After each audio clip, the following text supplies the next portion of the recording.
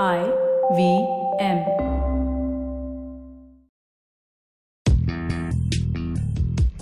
Welcome to Paisa Vaisa with Anupam Gupta. This show is a way to help you navigate through the world of money, where to save, how to earn, what to invest in. All you have to do is ask. Folks, welcome to Paisa Vaisa. This is our Thursday special where we take listener questions. I have with me Ashish Somaya, CEO of Motilal Oswal Asset Management Company. Ashish, welcome to the show. We are going to take listener Q&As out here. The first question that we have from our listeners is, what exactly is this entire difference between...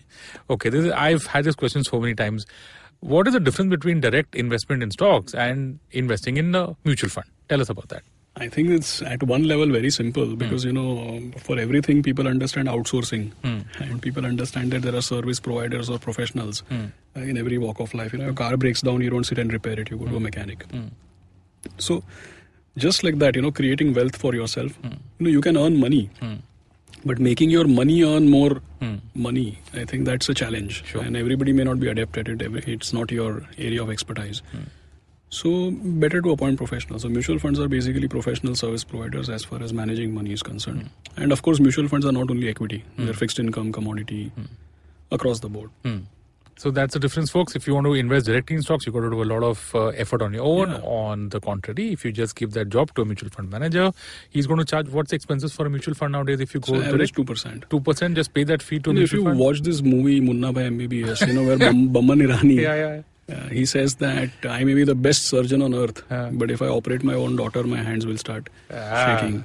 So knowledge and expertise is one area where you need to outsource. But the other is that, investing in equity also needs attitude and temperament, which is not everybody's cup of tea, however well read they may be. Great. Thank you, Ashish, for that. Folks, I hope you got that.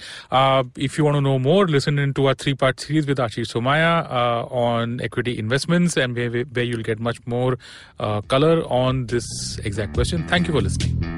Thanks so much for listening. That was Anupam Gupta on Paisa Vaisa.